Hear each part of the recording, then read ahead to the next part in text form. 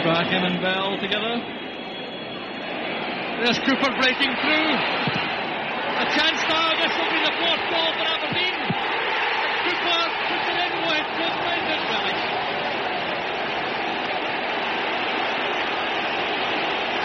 Well, suddenly it's become a rout. Of course, when things are going wrong against you, you don't get the breaks of the ball. Cooper in with Stewart. He didn't really know where the ball was, but he got the break, and as you say, it's a schoolboy's dream, being able to take your time, knowing that really all you got to do is crack it into the back of the net.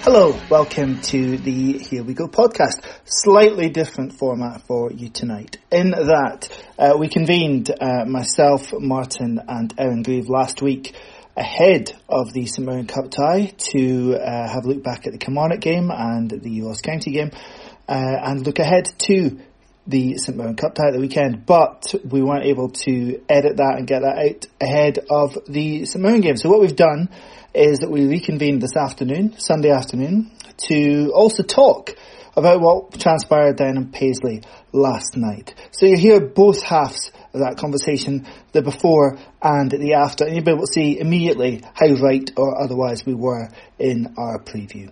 So, without further ado, Martin can take us away. Hello and welcome once again to the Here We Go podcast, your Aberdeen Football Club podcast. No shills, no adverts, and only the dandies. If you want to hear Aberdeen fans talking about how great Celtic are, this is not the show for you. So anyway, joining me, Martin Clunas, this week, as always, is the bright, chirpy, and always wonderful Richard Hay. How are you, Richard? Bright, you are bright and chirpy, because that's how I always am, apparently. And also joining us this week, we have almost a regular on this podcast as well, but somebody else who can hopefully bring some brightness to at least part of the podcast that won't be a very happy discussion. That's Erin Grieve. How are you, Erin? I'm very well, thank you. Thank you for having me. That is no problem at all. So we're going to get right into the discussion anyway. We've got a lot to discuss. We obviously have Kilmarnock, we have Ross County, and we have, well, the Scottish Cup, which is my favourite subject to look forward to as always. But we're going to get right into that, well, Richard, I'll say mental, crazy Kilmarnock game. Now, we are guilty of sounding like a broken record here. Once again, for most of a match, our goal threat and our creativity was pretty much anonymous, wasn't it? Well, I think we need to break it down a little bit further, because there was the first 45 minutes when obviously we looked to reintroduce the 3-4-3 or 3-6-1 or whatever the hell it was that we used against Hamilton. We tried to reintroduce that against Kilmarnock in the first 45 minutes, having gone back to a flatter back four against Celtic the weekend before. It just got completely nullified. It should have been the case that we had the extra man in the middle up against their kind of two dogs of war in the middle of the park in Power and Dicker. And, you know, that should have been an advantage. It's one of Kilmarnock's key strengths, is those two in the middle of the park. But it just seemed that we weren't able to get our foot in the ball, we weren't able to get control of the game, and we absolutely weren't able to create chances in the same way that we had done against Hamilton the week before. I wouldn't say we were looking shaky at the back in that first half. It just was such a non-event, such a nondescript 45 minutes, a horrible drudgery of a stalemate. And then they get a goal because of a monumental bit of slackness on our behalf. I mean, it's put right in the corner. Joe Lewis can't really do anything about it. And at that point, we look in deep, deep trouble, because in that first 45 minutes, we had shown no inclination that we were going to score once, let alone the fact that we ended up scoring 4 times. So the change that had to happen at half-time, I mean, obviously it was a bold and dramatic change to make the 3 subs at half-time, but it was evident that something drastic had to change, because the setup simply wasn't providing the solutions that it had done the week before. And Erin, Richard's right to mention those changes there. I mean, at half-time, he takes off McGeoch, he takes off Bryson, and we see the introduction of Logan and Campbell going to probably what would we say is a more, we'd say traditional sort of lineup we're more used to, actually playing with a right back, for example. But, I mean, obviously they score right before half-time now. We'll come to Ross County very soon, and we'll discuss about conceding at really inopportune times. But we'll obviously come out for the second half. Really did know he's made 3 changes at half time. That really was. I read a few people saying that it was McInnes really perhaps realising that this could be his final throw of the dice as Aberdeen manager. No, I wouldn't go that far at all. But it certainly was. It was a strange one to see. It was not something I don't think we've seen before from him. You're basically saying I've picked the wrong team at the beginning, but I've got a better idea now. I think the kind of 4 at the back is bizarre that we spent, £1 million, close to £1 million, on a right back. And, he hasn't played, although I don't know if I'm that fussed about that. But all of a sudden, he's gone to 3 at the back. And it's as though he just doesn't want to play, I don't know if he just doesn't want to play Hernandez. But it's as though he says, is he saying to Cormac, I don't want him, I always play 3 at the back, I never play right back. It's bizarre. The whole shape looked weird. It was just odd. I mean, Taylor's actually all right in terms of covering right back. I think Taylor's actually been excellent since he's been back. But having basically no one on the right will pull the play over. And what happens is you end up with gaps. And basically at the St Johnstone home game, because Hernandez was so high up and obviously just wasn't able to get back, Taylor and McKenna both get pulled out of position and it's a mess. So I think the 4 at the back made a difference. I think Logan changed that whole game. I think Logan and McGinn were excellent up the right side. I think McGeoch and Bryson were both poor. I think Bryson is dreadful. But I think 3 subs at half-time is a little bit risky. I think we could have got away with not putting Campbell on just to save a substitution. Matty Kennedy picked up an injury and then another knock and looked absolutely done, at the end of 90 minutes. And I think I was surprised we didn't see Hedges come on for him. So I think using 3 subs at half-time is a pretty bold move. I think Logan should have been on from the start, and I think that would have saved a few problems. We didn't look tidy at the back at all. It looked scrappy. And you can afford that if you can score enough goals, but we didn't look like there was a goal coming from anywhere at all.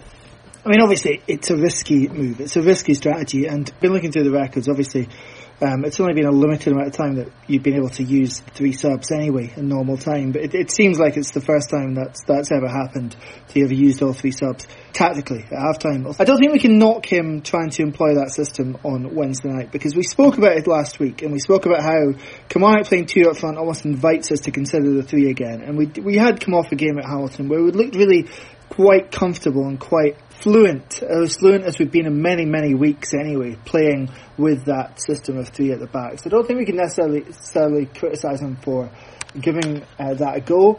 I think in a home game that he kind of employed a 3 at the back as well, except the wing backs hadn't been quite as adventurous as they were on Wednesday night. Obviously we had Kennedy and McLennan starting as the wing backs in the replay, whereas in the first game I think it was Logan and Campbell, wasn't it, that after the start, after we changed it after about 20 minutes, I think Logan and Campbell were sort of playing the wing back role. So again, the personnel in there leads to a sort of different application of that system, I think. But no, the change was absolutely needed, and I thought we'd miss Ojo, and we did miss Ojo, but Dean Campbell came on and he played very well. Shea Logan came on and he played very, very well. Matty Kennedy, I thought for 90 minutes he looked a bit lost, and then he got his goal and that kind of seemed to flick a switch a little bit, and let's hope that's the starting gun for some improved performances in red. But no, the changes, was it a last throw of a dice? That's an interesting question. It was an all or nothing strategy, that's for sure. It's absolutely, if it had gone wrong, which it was within about 2 minutes of having gone wrong, because even in that second half we had more control, but that's partly, I think, because Kilmarnock were goal ahead. They had something to cling on to, so they were dropping deeper and less willing to come out and contest the ball in the middle of the park. But did we have a shot on goal before we got the equaliser? I'm not sure we did. Control is one thing, but you need to be creating the chances, and even with the 2 up top, very, very little happening in that top. And as if we were playing with so much fear, which has really, again, been the case for weeks and weeks and weeks. Just a fear of making a bad pass, a fear of something not coming off if you're trying to be inventive. It's just inhibited and fearful, the way we're playing right now and the way we approached most of the game last Wednesday night. Really, it was just grit and determination that dug us out of that hole as much as anything else. But when we got that equaliser, the first equaliser, Considine's goal, I didn't see it coming. I thought we were done for. Yeah, Richard, I mean, it did look like it was over. I mean, we were really, it goes without saying, we were saved by that, 2 minutes before the end. But Erin, I mean, it was a complete gift from the Kilmarnock defence. Andy Considine is very, very capable, from set pieces when he's in the box as well. But he'll probably in the rest of his Aberdeen career, hell, in his time so far in Aberdeen, he's probably never found himself in that much space in a box. I thought McGinn's cross was really good. And having watched it about a million times, it is perfect cross. Andy Considine obviously knows what he's planning to do. It looked quite well rehearsed, which is nice because I often wonder what they're doing in training other than getting injured. So it looks as though we practiced something that isn't short corners. And it was a really nice cross in from quite a good position. McGinn could have probably had a shot from there, nice cross in. And I don't know if Kilmarnock's defence were just tired and a bit panicky and so weren't maybe as focused as they should have been, because Andy Considine's run is, no one picks him up at all. And it was great, and he deserved that as well. And that's 2 cups he saved us in. Well, it's not even a run, is it? I don't think that he does much to create the space. What does happen, though, is Ferguson makes a run to the near post, and that seems to drag the man who I think had responsibility for marking Considine away from him. And I think you're right to highlight the quality of the cross ball, Erin. We did actually have quite a few opportunities from dead balls over the course of the evening to put something decent in the box.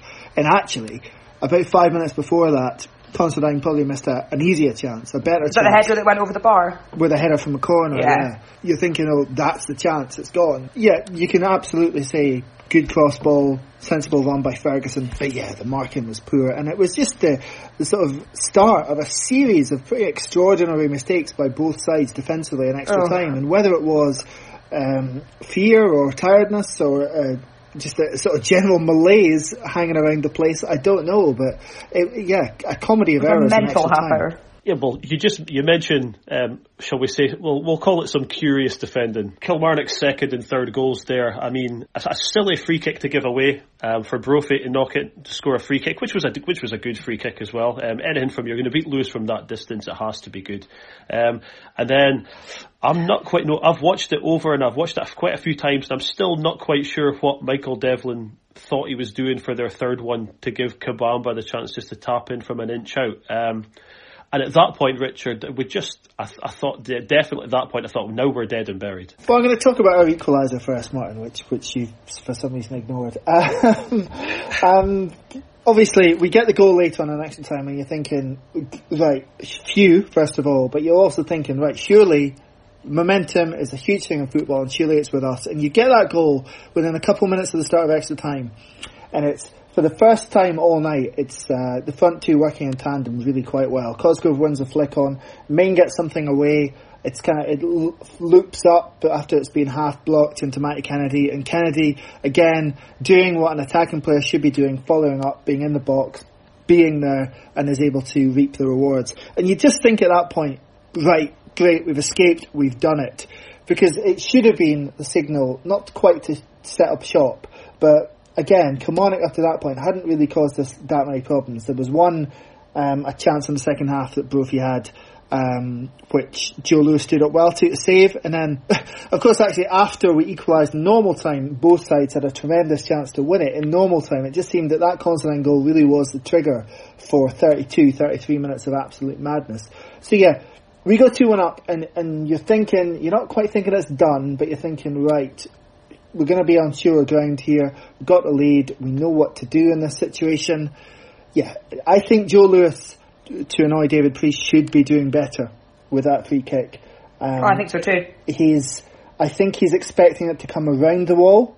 It's like his weight is transferred that side. It's not. He doesn't take a step or anything. If you look at him, he doesn't take a step away from it. But I think he's expecting it around the wall. Brophy goes over the wall, And I think just because of that weight transference, because his expectation is for the shot to his left-hand side, it goes to his right, and he's not quite able to get strong enough hands on it. You don't know what to think at 2-2. Obviously, it's right back in the melting pot. And the third goal, yeah, as you said, Martin, just horrendous. Dean Campbell doesn't do well enough. Andy Considine, frankly, doesn't do well enough either to prevent the cross coming in. It's schoolboy stuff for Michael Devlin. It really is. You can't even really blame tiredness. He'd only been on the pitch about 5 minutes by that point. Whereas the others might, after 105 minutes, be sort of pointing to fatigue. Devlin hasn't got that excuse. It's actually a good start from Lewis to stop it going in the first instance, but he's obviously helpless when the rebound gets knocked in. And that's with, 2 minutes to go. Well, maybe a bit more than that. I think it was 4. Wasn't it? 4 minutes to go. And you just can't see it. You can't see us lightning striking twice and us getting out of jail twice in the same evening, because it doesn't work that way, does it? And again, momentum is huge. Kilmarnock have it.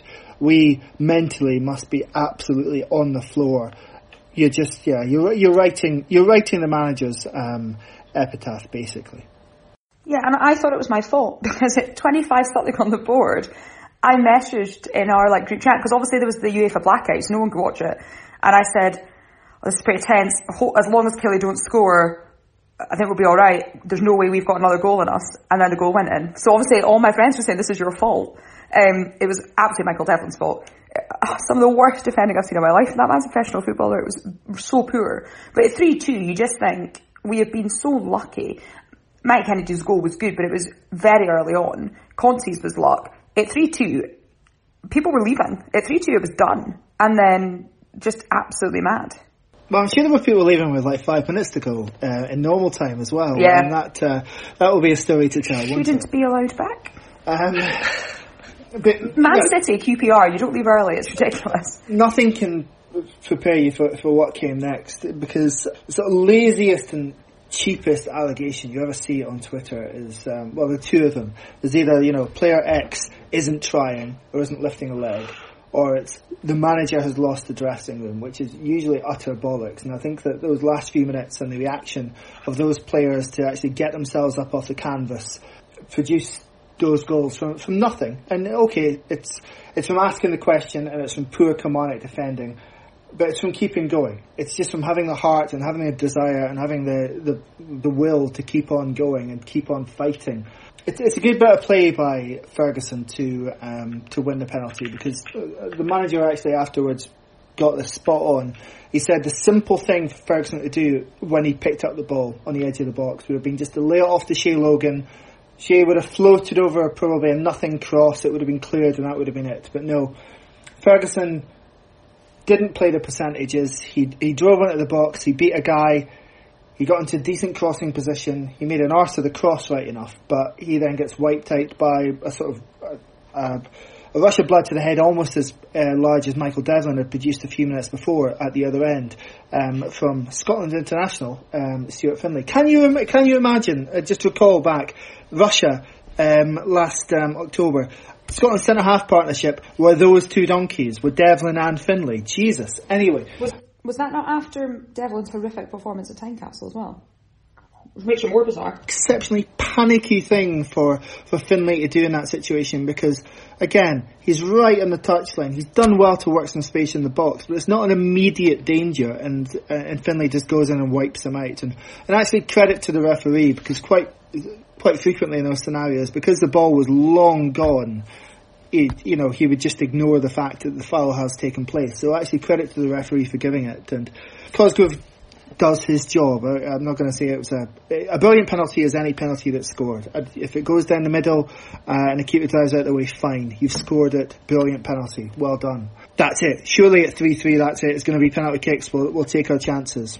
No, I just cannot explain really what happened next. Erin, you can try. Well, Cosgrove's penalty was stressful because if he'd missed it, we were pretty much at the whistle. And I think he has been completely different player after Christmas. He has this, the way he walks around the pitch is as though he doesn't realise we're actually in a game. I really like him. I actually thought that from the start of last season, he looked a different player. He looked skillful. He had all these kind of like, he wasn't just kind of standing about and being lucky and banging goals. He was actually playing really well. He will run for about 10 seconds. He runs like I run when I'm getting a train to Glasgow and then I realise I've missed it and the next one's in 50 minutes so I can just stop. It's absolutely bizarre. He doesn't look as though he is aware that there is an actual game happening and he's meant to be doing something. He has been very odd recently, and I think that the pressure on him standing there must have been horrendous, because he was obviously the person who was going to take it, and they must discuss this before the game and he must practice them, and I can't actually think of any penalties he's missed other than the Tynecastle shootout one. But standing there, knowing that he's in front of our fans and this is basically it, I think he actually took it really well. I think, I would have hoped, although Saturday shows otherwise, that it would be good for his confidence and that it would have maybe been a turning point. I think he did really well with it. What I really liked is that he went straight to pick the ball up back to the centre circle thinking, we could maybe get something here, press on. I think no players want penalties, but to be honest, as soon as that went in, I think there was just a relief that, right, we're going to penalties. And then all you hear is everyone start talking about who's going to be taking them, and it can't be so again. And people saying, who's it going to be? I don't think anyone dreamt that our fourth goal was going in ever. We hadn't scored, other than the Hamilton, we'd scored one goal in open play. We hadn't scored from open play since Boxing Day until Hamilton. And I just don't think anyone thought that was happening. It was the best game of the season for me by a long way. And the other best game of the season was the Hearts on the opening day, which says a lot about our season. I thought it was fantastic. Everyone, no matter how much they'd been shouting at people, moaning about Darren McInnes, whatever, it was that moment where actually you don't care, your team's won and it's great. And people on Twitter might have seen the horrendous bruise I got from those horrific Killie seats. But it's one of those ones where everyone is just delighted. People are crying. I cried. It's great. The magic of the cup, the highs, the lows, and the thrills of the cup. And it would be nice if we could have just won 2-0 at normal time and everyone gone home. But it was a memorable, really good game. And I think a good advert of Scottish football. That and the game the night before. Excellent. And no one can watch them because they had to watch Spurs lose 1-0. No, it's not something that has any, I think, relative in the 30-odd years of that I've been watching this football club in terms of just ridiculousness, how the scoring pattern went, when the goals came, just how it panned out. It wasn't a great game, I think, in terms of quality of football or anything like that, but just that drama, that ridiculousness, that the turn of events, the way things just swung in those last few minutes, just crazy. I think the sort of only sort of vague similarity was when we won 7-3 at Morton in the League Cup about 20 years ago. We were 2-0 up and cruising and then lost 3 goals in the last 10 minutes and we're heading out until we score as more or less the last kick of normal time and then score 4 goals in extra time. But it certainly didn't have the swings and the drama that last Wednesday had. And that winner, I mean, yeah, there's your left back in the box in the 119th minute. He's been up and down that wing trying to make things happen. This is a guy who a lot of people don't think can play left back as well. He gets the break of the ball. He doesn't just let it run out for a goal kick and say, okay, penalty kicks are coming up shortly. He busts a gut to keep it in. He fires in a ball at a decent pace at an awkward height. It should have been dealt with. Of course it should have been dealt with. But because he's kept asking the question, because we've kept asking the question, we get something from it. And it's just pandemonium after that. It just, wherever you were, however you heard the news, it just must have been remarkable. And it was just, I suppose, running the Twitter account, it was just one of those nights where everyone is euphoric and just amazed by it and just drinking in the sort of joy of the sport and of the game and why we love this football club, I guess. They also do a really nice pie at Killie and I enjoyed that as well. Okay, thanks, Erin. Shall we bring you back more often for Pie Watch, or is it just Killie? They do a really good pie. Right. I personally think it's overrated, but that's just me. I'm hoping Dunfermline will make it back up for their Brady. But are they good? That's obviously not a pie, so that's straying from your core demographic. Clearly, that's exactly why we bring you on the show. Aaron. Thank you. It was 4-3. There was late drama. There was a delicious pie. Absolutely excellent night. Time of my life. Yeah, just for the record out there, if anyone, for you, those of you listening, the official Here We Go podcast stance is that the Killie pie is a myth, and it's the steak bridie at East End Park is the way forward. I'm fully on board with Richard in that one as well. I think we've said that before, Richard. I think I would also give a shout out. You know, if we're doing this, which it appears we are doing this, I would also have to give a shout out to the chorizo and it's St Johnston. Yes, chorizo and phenomenal. St Johnston. I'd also have to give, but that's apparently on rotation, so it's not a regular starter. It's a special. The other is a chicken curry though there, and it's very good too. Okay, right. Regular segment as from this week. Excellent. Okay.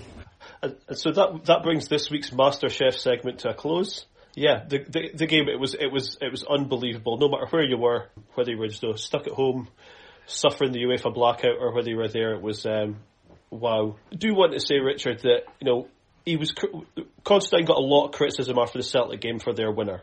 I know we spoke about it last week. When some people, well, what's he doing that far up the pitch? He is trying to get the winner. Here, as you say, it absolutely paid off. Constantine has been this season. Yes, there has been a few mistakes here and there, but he has been vital to our team this season. I think this is the best season he has had in a while. Player of the season, 100% for me. I think he's been fantastic. I also think he's not a left back, not really. I know people say, but look, he would like to play centre half.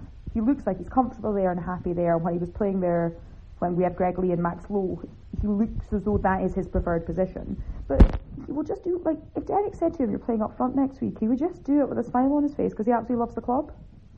And I think that is more important than anything else. He absolutely plays for the shirt week in, week out. He doesn't really have he never looks like he can't be bothered. And his face when that fourth goal went, absolutely delighted.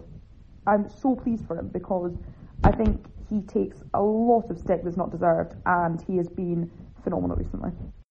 I want to nail this left back thing because this whole he's not a proper left back. He is a proper left back. He's seen off a lot of pretenders to the throne at left back since Derek McInnes arrived here 7 years ago. And what he is not a new style sort of forward thinking attacking left back. But that doesn't mean that he doesn't contribute with a healthy number of assists or goals from left back. And again, obviously we saw that last Wednesday night when he got the assist for the winner. Sure, some games good wingers are going to get better of him. That's their job. We'd be quite annoyed if Niall McGinn or whoever's playing in our wing didn't get the better of the opposition fullback. It's meant to be a tussle. It's meant to be a game. Constantine contributes very, very well at left back. And whilst, yes, I'm sure he would rather be in the team at centre half, I think he is probably just more effective for the team at left back as it currently stands. I think he's been our best defender this season. Unfortunately, I don't think that's really much very high praise though. We've had decent performances from Taylor here and there. McKenna has been very patchy. The less said about Devlin, the better. But Constantine has been far and above our head and shoulders above the rest of the defence this season. So post-match, pre-Ross County, Derek McInnes came out and said that Aberdeen have to treat the remaining Scottish Premiership games like cup ties in aim to cement third place. So, Richard, so how did that go wrong? Well, we did treat it like a cup tie, except we treated it like a cup tie under Jimmy Calderwood. Listen, again, it's been a strange year because there have been every second week there's been kind of ups. I recall from last few podcasts, obviously we were relatively positive after Hamilton and even the Celtic game last week. I recall after the transfer deadline signing of Hernandez and then the draw at Ibrox, we were relatively positive. There's been, points that this year, even though the performances have drastically tailed off, where green shoots emerging and you've got something to cling to. But it's getting drastic for league form. It's really dipped from. It was mediocre coming into 2018, and now we're looking at poor. We're looking at pretty poor, at least in relative terms. By the end of the season, we might still finish third. I'm not one really to cling too much to league places. For me, it's always going to be about the sort of points tally you put on board. Whereas last season, we finished fourth, and a lot of people got very, very upset at that. I felt 67 points, which we ended up achieving, is more or less par for the sort of budget we've got against the budgets of the other teams in the league. So I wasn't terribly annoyed. Sure, you could point to individual games here and there where we threw away points, and you always want us to do better, always. But I wasn't hugely annoyed that we, where we ended up finishing. I thought the points tally was kind of roughly an average, roughly a sort of par season. This season, we might end up finishing third, but it'll kind of be by default because we'll be ending up probably about 15 or 20 points down even on last season. So we're maybe not 20 because that would just be another 6 points to the end of the season. But who knows with the way things are panning out right now. We're going to be significantly off basically where we were last season, and last season was obviously the lowest of Grant McInnes's time in charge. So it's a concern, it's a deep concern, and the past 6 games in which we've only taken 5 points, even more so. It's not just the fact that we're not taking the points, it's who and where we're not taking the points against. Since the turn of the year, home games against Motherwell, St Johnstone and Ross County. Defeat in all 3. That, I don't care if this sounds arrogant, that should be an automatic 9 points for any side with our budget playing those 3 times. Add those 3 teams playing budgets together, you probably still don't reach our playing budgets. Yes, it's difficult trying to break down teams that come here and sit in and want to frustrate you. We know that. We've watched it for a good number of years. But the onus is on you. The onus is on you as Aberdeen players to have the resilience and the balls to do that. The onus is on you as the Aberdeen manager to set us up with an attacky enough side to be able to overcome that. The onus is on you as Aberdeen manager to pick the right players to do that. Other people's form is kind of irrelevant here, but even if we just won those 3 games, because obviously there's a game against Motherwell in that, we would currently be 11 points clear of Motherwell. We'd be 11 points clear in third place. The conversation would be pretty much over, and we still wouldn't be having a good season. It would still just be chundling along a couple of points below what we accrued last season, and there would still be a debate about the manager's future. But the whole kind of who's going to finish third, it would be done. The conversation would be over. And it's really frustrating to be on the back of what was a really positive evening to come crashing back down to earth at home to Ross County again. And it was entirely self-inflicted. And I'm not going to put all the blame here on Dean Campbell, although I think that a remarkable error that he made in the course of the game. A lot of apologists have been on claiming that, he was harshly booked for either of them. No, he's not. It's 2 of the simplest and most straightforward yellow cards you will ever see. A lot of other people were on to us with a whole series of whataboutery. Why didn't the Ross County guy get booked for handling the ball? Because it's not an automatic yellow card anymore. Oh, if Scott Brown had done that, he would have got away with it. Well, maybe he would have done, but Dean Campbell didn't and shouldn't have done. There were yellow card offences. Yes, he's 18, but he'll been playing, football by 11-a-side rules for a good 8 years. He knows exactly what the rules are. He knows exactly what the game is about, that he will end up costing his team in that scenario. But what was equally costly was that bizarre decision to, we will go up at the time Dean Campbell went off, and we kept with Curtis Main in centre midfield and kept Sam Cosgrove on. That was just bizarre. I can only think that McInnes' thinking was that he is desperate to get Cosgrove motoring again. Absolutely desperate, because of course the substitution should have been immediately after the sending off. It should have been Cosgrove off, presumably, because Main had scored and Main was looking busy. Cosgrove off and McGeoch on. But that didn't materialise at all. It smacked of disrespect towards Ross County, and it got the result, frankly, it deserved. I thought that actually Curtis Main had an alright game in the kind of midfield area, but I agree it seemed bizarre because I think Sam Cosgrove was largely a waste of a player. I don't know if did you see Scott McKenna shouting at him after there's a pass from Consi, maybe it was kind of down the left, and Sam Cosgrove sees the ball, obviously just thinks, don't fancy running for that. Did you see Scott McKenna screaming at him? It was obviously you can normally never hear them shouting at each other on the pitch, but it was a quiet moment. It was quite awkward. Scott McKenna, in fairness though, I think a lot of people were quite pleased about that, and then he had a few shockers of his own. So I think he should be making sure his own house is in order and all that. But he was right. Sam Cosgrove should be running. Balls sailed past him and he just looks at them. Curtis Main looks busy, you're right, and Curtis Main's maybe not actually doing much, but look as though you are, and people won't think you're rubbish. Sam Cosgrove just stands about now. Put forward this argument, it's often about Niall McGinn, and it's utter nonsense. Just because, a player might shrug his shoulder as the ball sails miles over his head, it doesn't mean anything. It doesn't mean anything. Niall McGinn tries hard, though. I really like that. I think Niall McGinn's outstanding. I think he's having his best season in ages as well. I think Sam Cosgrove just looked on Saturday like he had no ideas, and he just didn't look involved in the game again. There's a lot of standing about. I think it's okay. It's perfectly fine to say that Cosgrove isn't in form and he is regressed back to where he was when he first came here. All the stuff he was doing before he was even scoring goals, he doesn't appear to be succeeding in doing that. It's perfectly fair to make those comments, but I just think the whole, he's lazy, he doesn't run, he doesn't do, he doesn't look interested. I just think that's the most stupid bollocks that you get on social media, or you get in a conversation about football, because it's usually nonsense. If a ball is sailing over his head, if a ball is going to just fire through to the keeper, why would you run? Just a little bit more running, just a little bit.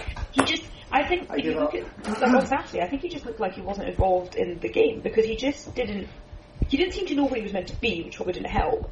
And I think him and Curtis Main up front is probably not a bad idea, playing two of them. I like a 4-4-2. And Curtis Main obviously went into midfield. So it just looks it looked very disjointed.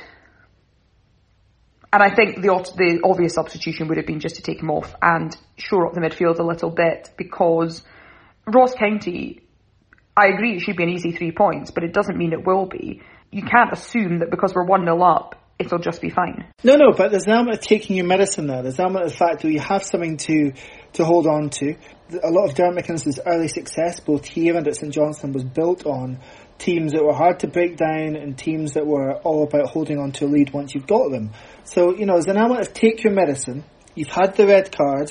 I think that the support would understand if you went back to a sort of one up top and more defensive scenario. Now things, funnel stuff through the middle, try and close down the space where you can. Yeah, just take your medicine. It smacked of disrespect to keep Main on a midfield there. Obviously the intention was that he would still get forward and try and support Cosgrove, but yeah, I can only think, as I say, just to repeat myself, that he is so desperate to get Cosgrove firing again that he wanted to give him more game time. I said it first, I thought it was unfair, but I didn't say it on Twitter, so actually no one knew about it, although now everyone does know about it. But having seen them, it was 2 yellow cards. But it's not going to be, he won't miss Saturday, and it will teach him a lesson, because he will, the first one was just silly, it was completely needless. There's nothing to worry about there, no need for that challenge. So it will, hopefully, he will learn from it. But I agree, he should know by now. He's been a professional footballer for 10 years. He should know by now. Yeah, it's something that you hope that he will learn from, and he'll learn to maybe be a bit cuter, and sort of pick his moments where the first one was needless. Second one was just silly, and it comes from. I don't want to say it comes from not knowing the rules. It just comes from doing something silly, maybe a little rush of blood to the head, and hopefully he will learn from it. We mentioned earlier on about conceding goals at awful times. 43 minutes, Richard. Billy Mackay, who is at Scottish Premier League level, is a perfectly adequate striker. Knows where the back of the net is. He's scored lots of goals. We seem to allow Ross County to pass the ball around us, and then. A ball into the box where nobody seems to challenge for it. I think Considine should have been picking Mackay up, and he scores, and we find ourselves a man down and then drawing at half time. Just lazy, that, isn't it? It would have been a bad goal to lose, whatever the scenario.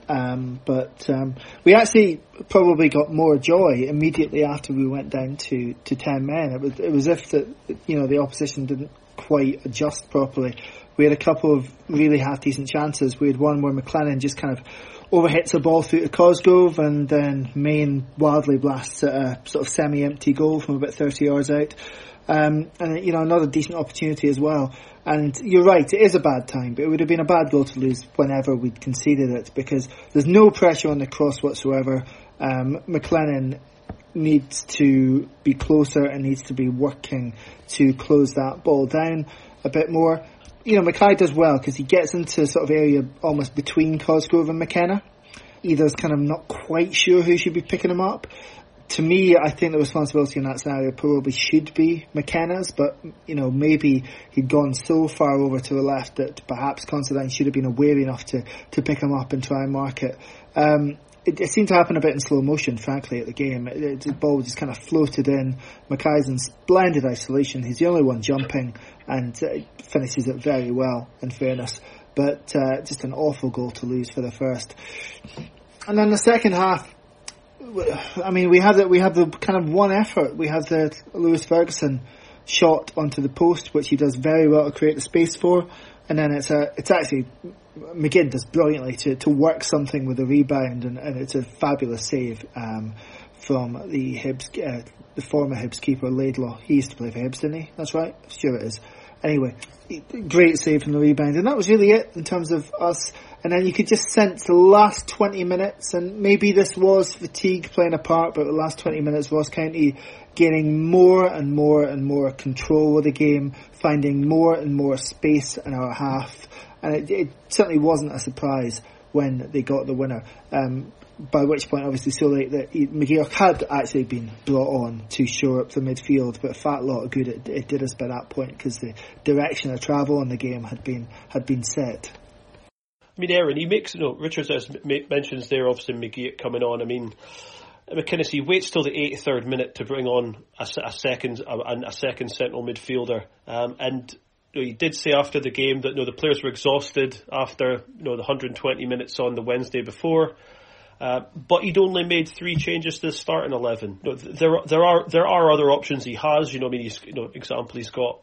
I know Logan didn't play the full 120 minutes, but you've got Hernandez on the bench, Hedges is there, McGeoch, Kennedy, Bruce Anderson. There were other options there, and it did look like we just ran out of juice at the end.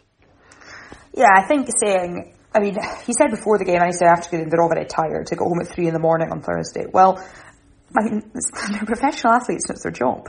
And having to do an extra half hour on Wednesday, yeah, you're tired, I get that. But I don't see that playing on Wednesday and then playing on Saturday is unmanageable. I mean, I think that goes in the list of McInnes excuses with long journey, rain, all the others. I think that's pointless. I actually think most of them didn't look that tired. I think McGinn looked fine. I thought Logan looked good. I think they were running out of ideas, and I think the last 20 minutes or so it looked a struggle. But I don't think they looked tired. I just don't think they knew what they were doing. The sending off caused issues, but we had half time after that, and surely you can have discussion about where people will go and what people will be doing. It wasn't very well organised. I don't think tiredness is a massive excuse. I think there could have been more changes just to rotate things a little bit anyway.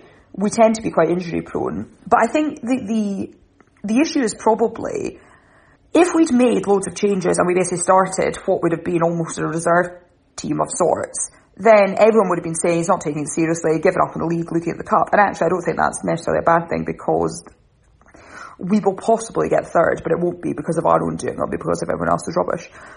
I don't understand what Hedges has done. What does he have to do to get a game? I think he's all right.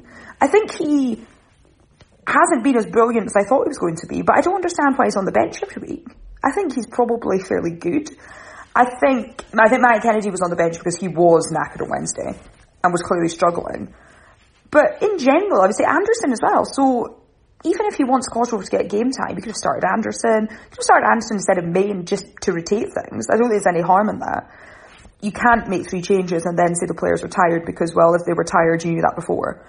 So I think the whole thing was just a bit of a mess. It was back to not really knowing what we're doing, scoring a goal, and then the red card disrupted things a bit. But then being behind and just not being sure what to do. Some people, 83 minutes as well. You're going to play, 7 minutes? I don't really see the point. I think if there's a need for it, it's come before then. And if at 83 minutes you think, what's it going to do? I don't really see the purpose. And I think it starts to look a bit desperate. I would say the league is a secondary focus now on the basis that we're not going to be able to. We've left it far too late to do anything worth doing. Celtic and Rangers are miles and miles clear, embarrassingly clear. and we are in, what we fourth, Motherwell point clear, because of Motherwell being shocking and because of generally teams around us being poor. To think that we've got 41 points, we must have won. We're on 10 or 11 games. I actually couldn't think of 10 or 11 games we've won. It has been a very bad season, and the fact that we pulled out performances, I mean, the 2-2 with Rangers, the Ibrox 0-0, and actually, although we lost to Celtic, a great performance, and yet we're losing to, like, St Johnstone at home. We beat St Mirren, shocking results. The Ross County one, bad. Motherwell. I mean, it is bad to say, oh, we should be beating St Johnstone. But actually, we had a draw with them when they went down to 9 men, a draw with Hearts, who are bottom, when they went down to 10 men.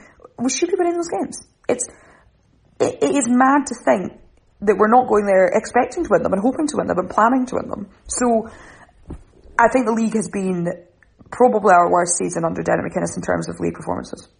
It's becoming a pretty dramatic tail off, though. That's the real problem. We're back to kind of where we were before he arrived. We're back to the teams such as Ross County, St Johnstone, Motherwell, pitching up at Pittodrie and winning. That's something which, was never happening when I grew up, and then it seemed to just start in season 94-95 when we nearly got relegated. That teams like that would come up to Pittodrie and they'd go home with all 3 points. I mean, Christ, when I first started going, we barely lost a goal at Pittodrie, let alone lost a game.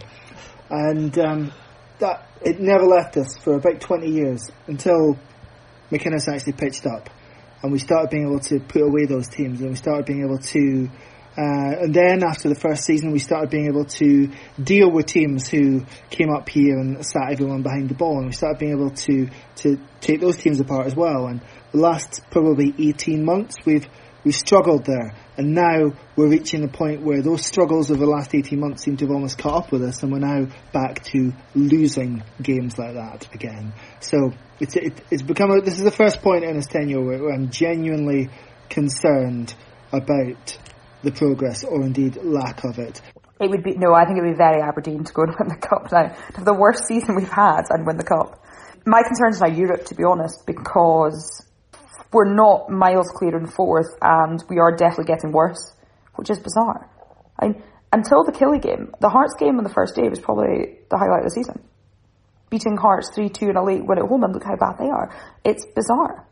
Our opponents on Saturday have had their last 2 results have been decent results against Motherwell, annoyingly. St Mirren, they put Motherwell out in the last round of the Cup. And another crazy Scottish Cup game. It was 4-4 after extra time, and they managed to knock them out on pens. And then they beat them yesterday, on Tuesday, with a good away win. Our record this season, Richard, is it's not great at St Mirren Park. We've lost 1-0 and we've drawn there, but I'm going to try and be positive. I've said this before, Richard. It's the Scottish Cup, May 9th. It's going to happen. Please, convince me otherwise. Do you want it to happen? Do you want it to happen in the season where the Scottish Cup isn't the final game of the year? Will that not just be weird? Richard, I want this more than I want anything in the world. Same. We've never won it in my lifetime. I'm obviously only kidding, but we all want us to go there on Saturday night and put in a really commanding performance and dominate the game and win 3 or 4-0 and wow the watching public. But equally, I don't care whether we shitfest our way through this on 2-0 and a penalty shootout. The issue, I think, largely in the league games against them has been that they have not come out and we have not shown the invention or the creativity to break them down over the course of 2 games there. So this time, they're not going to come out. Of course not. The game plan is just going to be exactly the same. So there's less onus, I think, on us this time to actually go out and win the game at the first time of asking. And, whilst I want us, obviously, to win the game at the first time of asking, I want us to be positive, and the concern is that plays into their hands in a way. You know what I mean? Yeah, of course. I mean, but I suppose it's one of those, in lesser Aberdeen times, I suppose you would say, when we've not been great, it's, if you go to one of these kind of tricky away places, it's, a 0-0 isn't the worst thing. We get them back to Pittodrie, and then we can turn them over. That said, with the home form at the moment, I'm not sure. Are we great at home or necessarily a winning strategy? I don't think it matters where we play. We're very bad. It's a concern because they are not going to change their approach for us. He obviously has a strategy, the St Mirren manager, that he has worked against us, and he's going to keep playing that way. And it's fair to say, obviously they won that first game. It wasn't a 0-0, so they will have belief that they can come and sneak something on the counter again. And they were very dangerous on the counter in that first game, less so in the second one, as I recall. But St Mirren will be well drilled. They'll have a lot to play for. They'll be at home. They'll probably have a decent crowd backing them. The Scottish Cup's important to St Mirren as well. The Scottish Cup's important to a lot of teams out there this season, and that's the concern. It's not just us, but the team playing out of Ibrox probably desperately need the Scottish Cup as well to almost rescue their season. Celtic want it for yet another treble. Hearts want it to take down to the Championship. There's a lot of teams out there who are desperate for the Scottish Cup for their own ends, and we're just one of them. I don't think we'll be lacking on desire to win. I don't think we'll be lacking on will to win, but being able to execute the quality that I still believe that we have when it matters, we've not been very good on that. I think you're right. On paper, you think, right, this is good. So the teams that are left in it, you would have been thinking that is one of... Cali are not bad. I would say Cali St Mirren would be the two that you'd be thinking, right, they're the easier draws in terms of we should be able to beat them. But I remember, after feeling horrific when I came back from Croatia, going to Paisley on one of the worst August days I've seen in my life, chucking it to absolutely horrendous weather and seeing us lose 1-0. I'm not having a shot. I'm being dreadful. And they got a point off us at home, away again, in January, because we didn't do very much at all. So, in terms of our record, I actually think if we were playing Rangers, we'd probably up our game and manage to get something out of it. Look at last year in the Cup. I do not think that we can think, right, it's an easy enough side, it's an easy enough draw. It is a hard place to go to. I don't really like going, their stadium's in the middle of nowhere, it's not great. I don't think their pitch is great, their pies aren't good. It's not an easy trip, to be honest, to make. And I don't think that, a lot of teams will have a tough away draw and they will think, right, we get a 0-0, fine, we get a home replay. But I don't think that would serve us well either. And if we're tired after having to play 2 games in a week, we can't be having any more fixture pile-ups. So I think it'll be interesting. I really like the 7:20 kickoff time. And I think the Scottish Cup is so exciting. And I think everyone loves it. And people who say stuff like, but we don't deserve it, we didn't play well, I couldn't care less. I don't care if we get a penalty we don't deserve when we win. It doesn't matter. A win is a win. And I think that the Scottish Cup has to be the focus really now, because I think if we'd gone out of Killie, there would have been serious questions about Derek McInnes' job, given that we are getting worse every week in the league. If we win the Scottish Cup, I'm not saying that means that some of the dreadful league results are fine, but people won't remember. If we win the Scottish Cup, it will be absolutely phenomenal. We've never won it in my lifetime. I can't tell you how much I care about winning it. This is such a good chance to at least get to Hampden, and then you never know. They are one-off games, basically. I honestly just have, and I have a good feeling about it this year. I really do. I really do have a feeling. I keep seeing stuff about stats and things, and I just feel like it could be our year. Well, that's 2 of you. That's good. That's a start.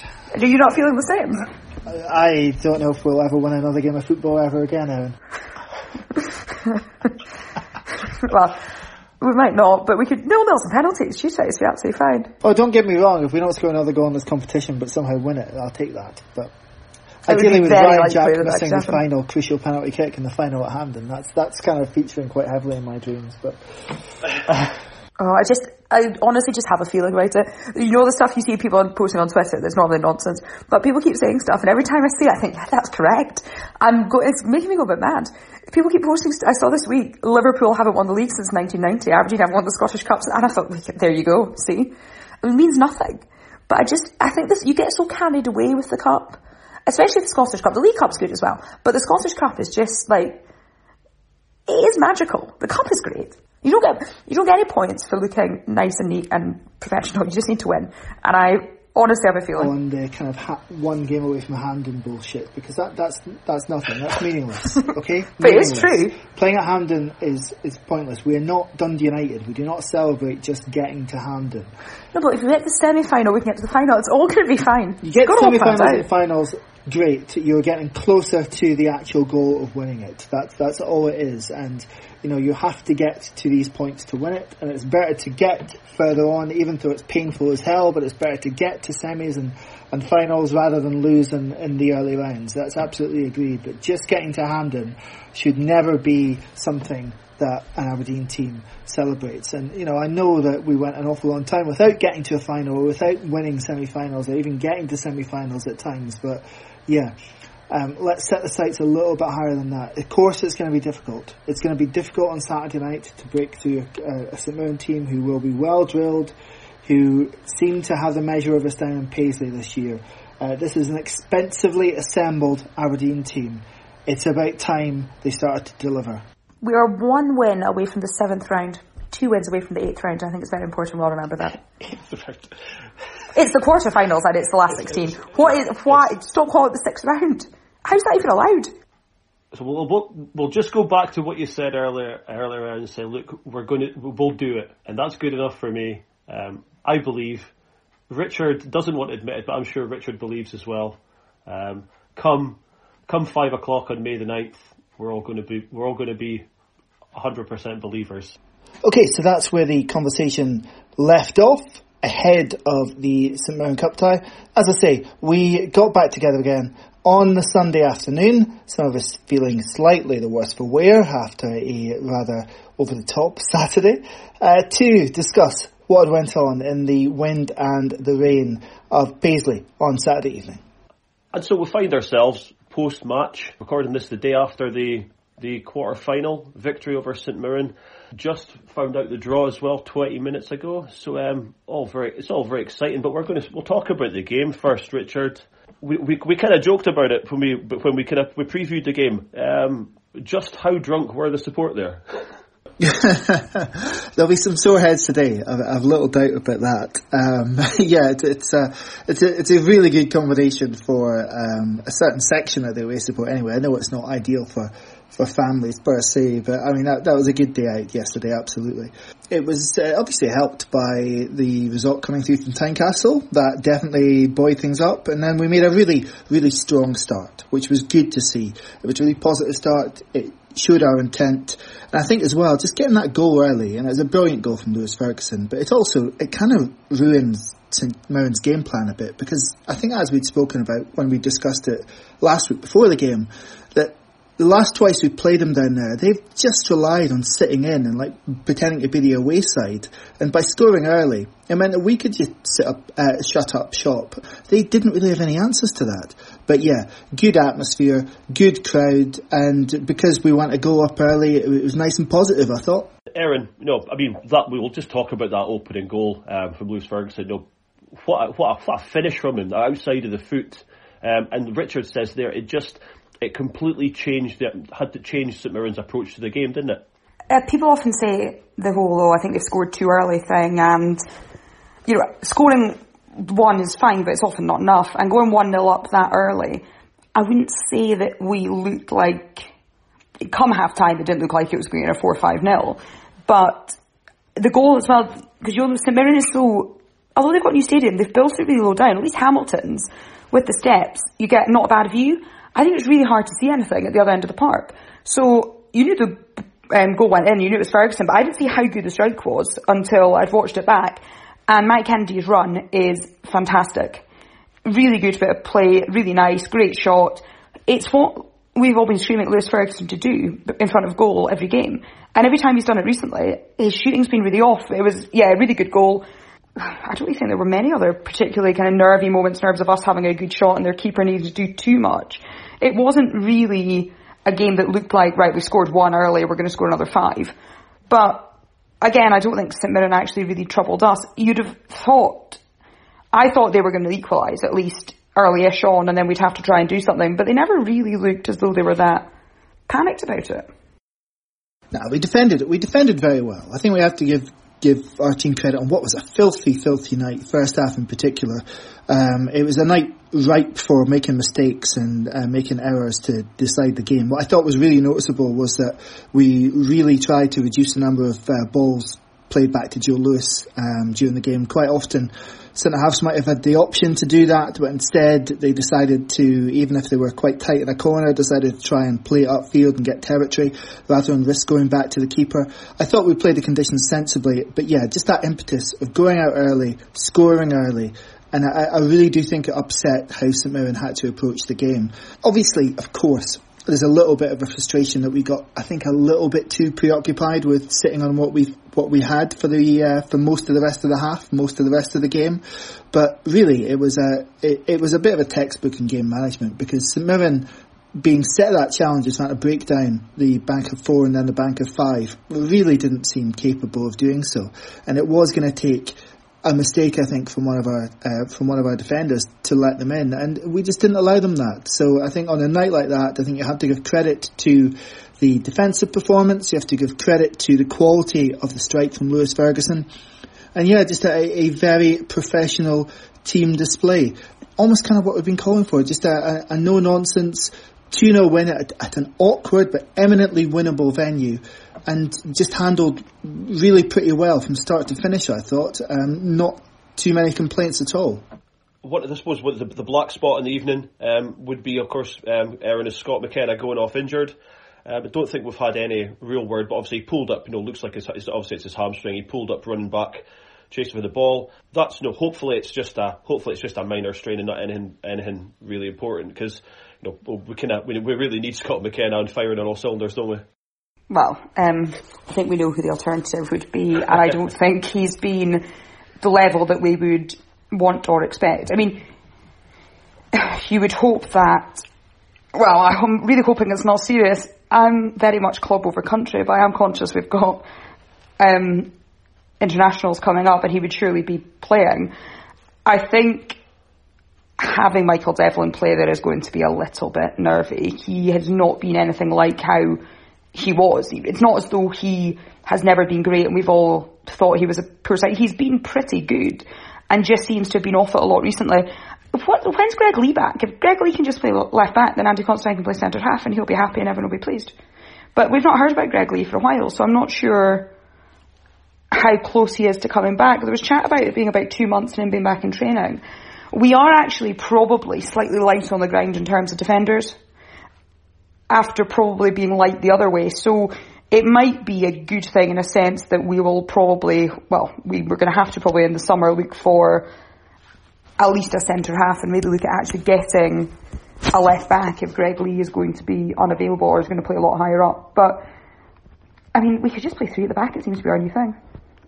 I think wouldn't be the absolute end of the world if Taylor just covered the middle. And obviously it's really hard to know right now the extent of McKenna's injury. I think he's gone for a scan on Monday. I suppose you look for signs, and the fact he was able to just walk off the park and didn't seem to have too, maybe it wasn't that serious a tear because of that, because he seemed to be, not hurpling away, not hurpling off the ground.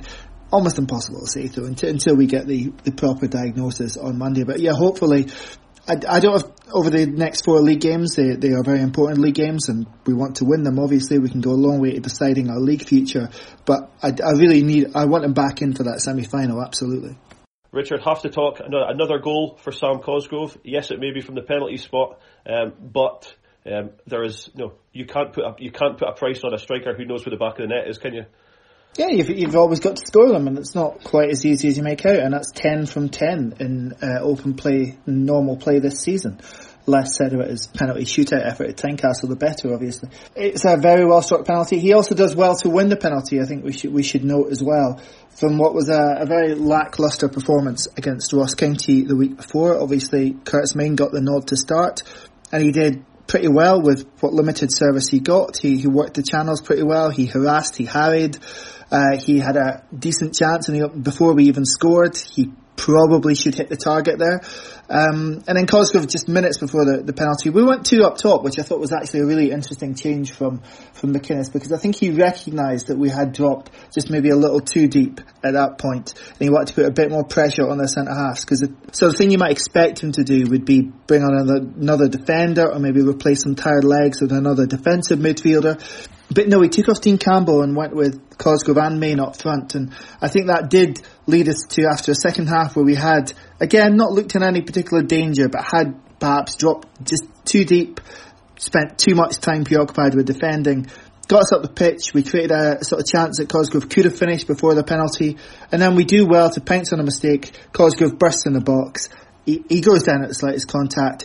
We've criticised him for that in the past, but that's what you kind of expect your striker to do in that situation when it comes to the penalty area, and it is a penalty. It's soft and it's cheap, but it is a penalty, and he takes it and puts it away well. 23 for the season. I'm not going to knock the fact that 10 of those are penalty kicks. You absolutely have to score them, and if the scoring the penalty kicks here and at Kilmarnock get them off and running again, then great. And so, of course, that put us into the draw, today's draw, alongside, there was obviously Celtic as well. They were playing today against, they beat St Johnstone. Put us in the draw alongside the two Edinburgh Yo-Yo clubs and the champions. And we find ourselves the weekend, the 11th and the 12th, semi-final. We'll be playing Celtic. I'm still positive about this one, Erin. I don't think there's any real. I know there's obviously lots of. No, they're a worry, they're a good side and all that. But I spoke about this last night to some of the guys when we were watching the game. If you're going to win the cup, you're going to have to beat them at some point, aren't you? So we might as well get them out of the way now. Well, they could have had Hibs, and Hibs could have beaten them instead. But they do have a decent side, and you can't argue about the fact that they set up well. They're playing for another treble. They were going to more than likely be in today's draw, and I don't think you can count on other teams knocking them out, because I don't think that's the right way to look at the cup. If Hibs had them, it would be nice to think, right, Hibs might knock them out, we'll play Hibs in the final. But I think you just need to focus on what you're doing and winning your games, and you just play who you get. We knocked Rangers out of 2 cups last year, and would we have wanted to draw them? Not necessarily, but I don't think it really matters. There is no reason why we can't beat Celtic in what is a one-off game, when we can surely look at what we do when we do play them and what we need to do better. We went from the 4-0 in October to a 2-1, where actually we could have easily won 2-1. We had a 0-0 we had 2-1 at Celtic Park. We've had 0-0 there, and we've won there in the last couple of years. I think, actually, it was one of 3 teams, and we were either going to play them now or play them in the final. And if we play them now and we get to the final, then I think we'll absolutely be thinking we can win it. I still think we can win it. Well, yeah, of course. It's tough. We are in this competition to win it. We are not in this competition to pat ourselves on the back for just having reached the semi-final. We need to be thinking that we have a path to winning against Celtic in the semi-final. And I believe we do. I believe we can win. Yes, it's not the easiest draw. Yes, it will be difficult to win that game. But I've seen enough from the last game at Pittodrie to suggest that there is a path there, and there is a mentality also within the team that believes they can do it too. And the support has to turn up believing it as well. The support can't just think it's a big day out. Leave saying, we made the semis, no one can have a go at us. Because frankly, beating Dumbarton, St Mirren and Kilmarnock to reach this stage, they were not straightforward ties, they were not gimmies, absolutely not, but it was an inviting draw for an Aberdeen team, and I would be expecting an Aberdeen team to reach this stage. It's the argument, isn't it, about whether it's a success to reach the semi-final. I don't believe it is. I don't believe that this is a team who should be being lauded for having reached that point, to be perfectly honest. But I also think that in some respects it's probably better to face them in the semi rather than the final, because I think if there's a chance of their focus being anything less than 100%, it's going to be in the semi rather than in the last match. Yeah, I think I could totally echo that, Richard. Erin, this isn't about the day out for this one. Richard and I have spoken many times on here about our thoughts about Hampden. Neither of us are huge fans of it, but it's. I don't think the semi should be at Hampden. I think the final should be at Hampden. I think that's probably another debate. I mean, they want more people there. I'm sure we'll I give it 20 minutes on Twitter, and I'm sure the debate about the amount of tickets we get and stuff will have started again as well. But with a decent, we'll have a decent number of people down there. It's just about getting through this one now as well. We've had a relatively kind run to the semi-final so far. So this is the first real challenge. But it is winnable. They are beatable. Other teams have managed to get results against them. Teams that you would say are lesser than Aberdeen. So there is plenty to be positive about. Yeah, it's the whole one-off game thing, isn't it, really? I mean, you see us lose to teams that we played, St Mirren, which had, a 1-0 loss and a 0-0 draw, so down there. So there was no guarantee that it was going to be an easy game, and there's no guarantee that Celtic will beat us. I don't see why we can't. I think to get to the final, you have to get to the semi-final, and I think it is an achievement to get to a semi-final of a competition, in that it then puts you in the running to get to the final. I don't think we should be settling for, finishing fourth and getting to the semi-final is not great. Finishing third and getting to final isn't bad, but I think we should be looking to win it. If we beat Celtic, there is absolutely no reason why we can't go win the final. Hibs haven't been looking that great at all. Hearts have been bizarre. I mean, yesterday, I don't know how on earth they managed that, but I keep saying we're going to win the Scottish Cup this year, and people laugh, but we will. Absolutely up for this one, Richard. No, Alexa, 11th or 12th April, we're obviously waiting on the date to be confirmed. Where are you sitting on a scale of positivity on this one? About as possible it is to be against a team who I think we've maybe won one of the last, 16 or 17 games against. Because I believe that we have the tools to trouble them, to challenge them, that they have been playing very well domestically, but they're not completely impregnable. I watched St Johnstone today come very close to knocking them out, albeit in conditions that are probably going to be a bit more favourable than Hampden in April. This team shouldn't be freezing on these occasions now, because this is, I think, the 9th semi-final under Derek McInnes, which out of 14 attempts, that's a decent record. It's a decent record, but it's not an achievement, and I want to make that clarification clear. It's a decent record. It's better than being knocked out in the fourth round every time, absolutely. And also, the last two Scottish Cup semi-finals we have been to, which have both been omni-shambles for different reasons, the Motherwell game and the Celtic game, we are utterly hamstrung by losing players through suspension, particularly for the Motherwell game, and then a mixture of suspension and injury last year against Celtic. I mean, we were without Logan, Shinnie and McLean for the Motherwell game, all through second yellow card suspensions. Shinnie again suspended last year, and then we had McGinn and Mackay-Stephen missing out through injury. So they were huge losses to overcome in terms of our team. Now, okay, we've lost players like Shinnie and McLean since then, but we have replaced them, and hopefully we can replace them with guys that will step up come the semi-final. But we're not losing anyone as things stand through suspension. We might be without Scott McKenna through injury. Let's hope that's not the case. But we're going to have much, much closer to our first choice 11 for this one. To win this cup, you have to beat the best teams. Celtic are the best team. It's going to be tough. Yes, I believe we can do it. It would be very, very Aberdeen, of course, to beat Celtic in the semi-final, then go and lose to Hearts in the final, wouldn't it? I've relegated Hearts at that too. Richard, you had me convinced there, and then you go and add that wee bit at the end. We've not had a great run of semi-finals. We've not had great results against Celtic. But that 2-1 game at home in last month was, I thought we looked really good. Obviously, it's disappointing when it looked like we could actually have won it, or at least get a point. But I thought we put in a really good performance, and it was good to see McGinn looked good, Kennedy looked good. The team looked up for it, considering we've had some pretty bad results against teams that we should be able to beat with the talent we've got. I think we'll be fine. There is a will in that dressing room to win this competition. I think they want it, not maybe quite as much as we want it, but I think they want it, and they've shown that. They've shown it by, what happened at Kilmarnock. They've shown it by battling through yesterday. And it has been a disappointing season on a number of levels. Total redemption can lie this way if we can achieve the two results at Hampden between now and the end of the season. So yeah, speaking now, 5 weeks before the game, and I'm about as confident as you're going to find me, Martin. I know it's going to be difficult. It's the hardest team we could have drawn, absolutely. But you have to beat these sides if you want to win it. To try and win it without having faced them, that was a total pipe dream. Absolutely. Just to sum up as well, so I do think, Richard, I think we're owed them one. Obviously, winning the cup is what we all want, but just the cherry on top would be to ruin their treble or whatever it is now. That would just be a nice one, just to get another one up Neil Lennon as well, because we've enjoyed some of that over the years. Aren't they up to 4 now? So yeah. Is it 4? Yeah, I think this would be the quadruple treble. Quadruple treble, Jesus Christ, Scottish football. Yeah, well, the cherry on top would definitely be spoiling that as well for them.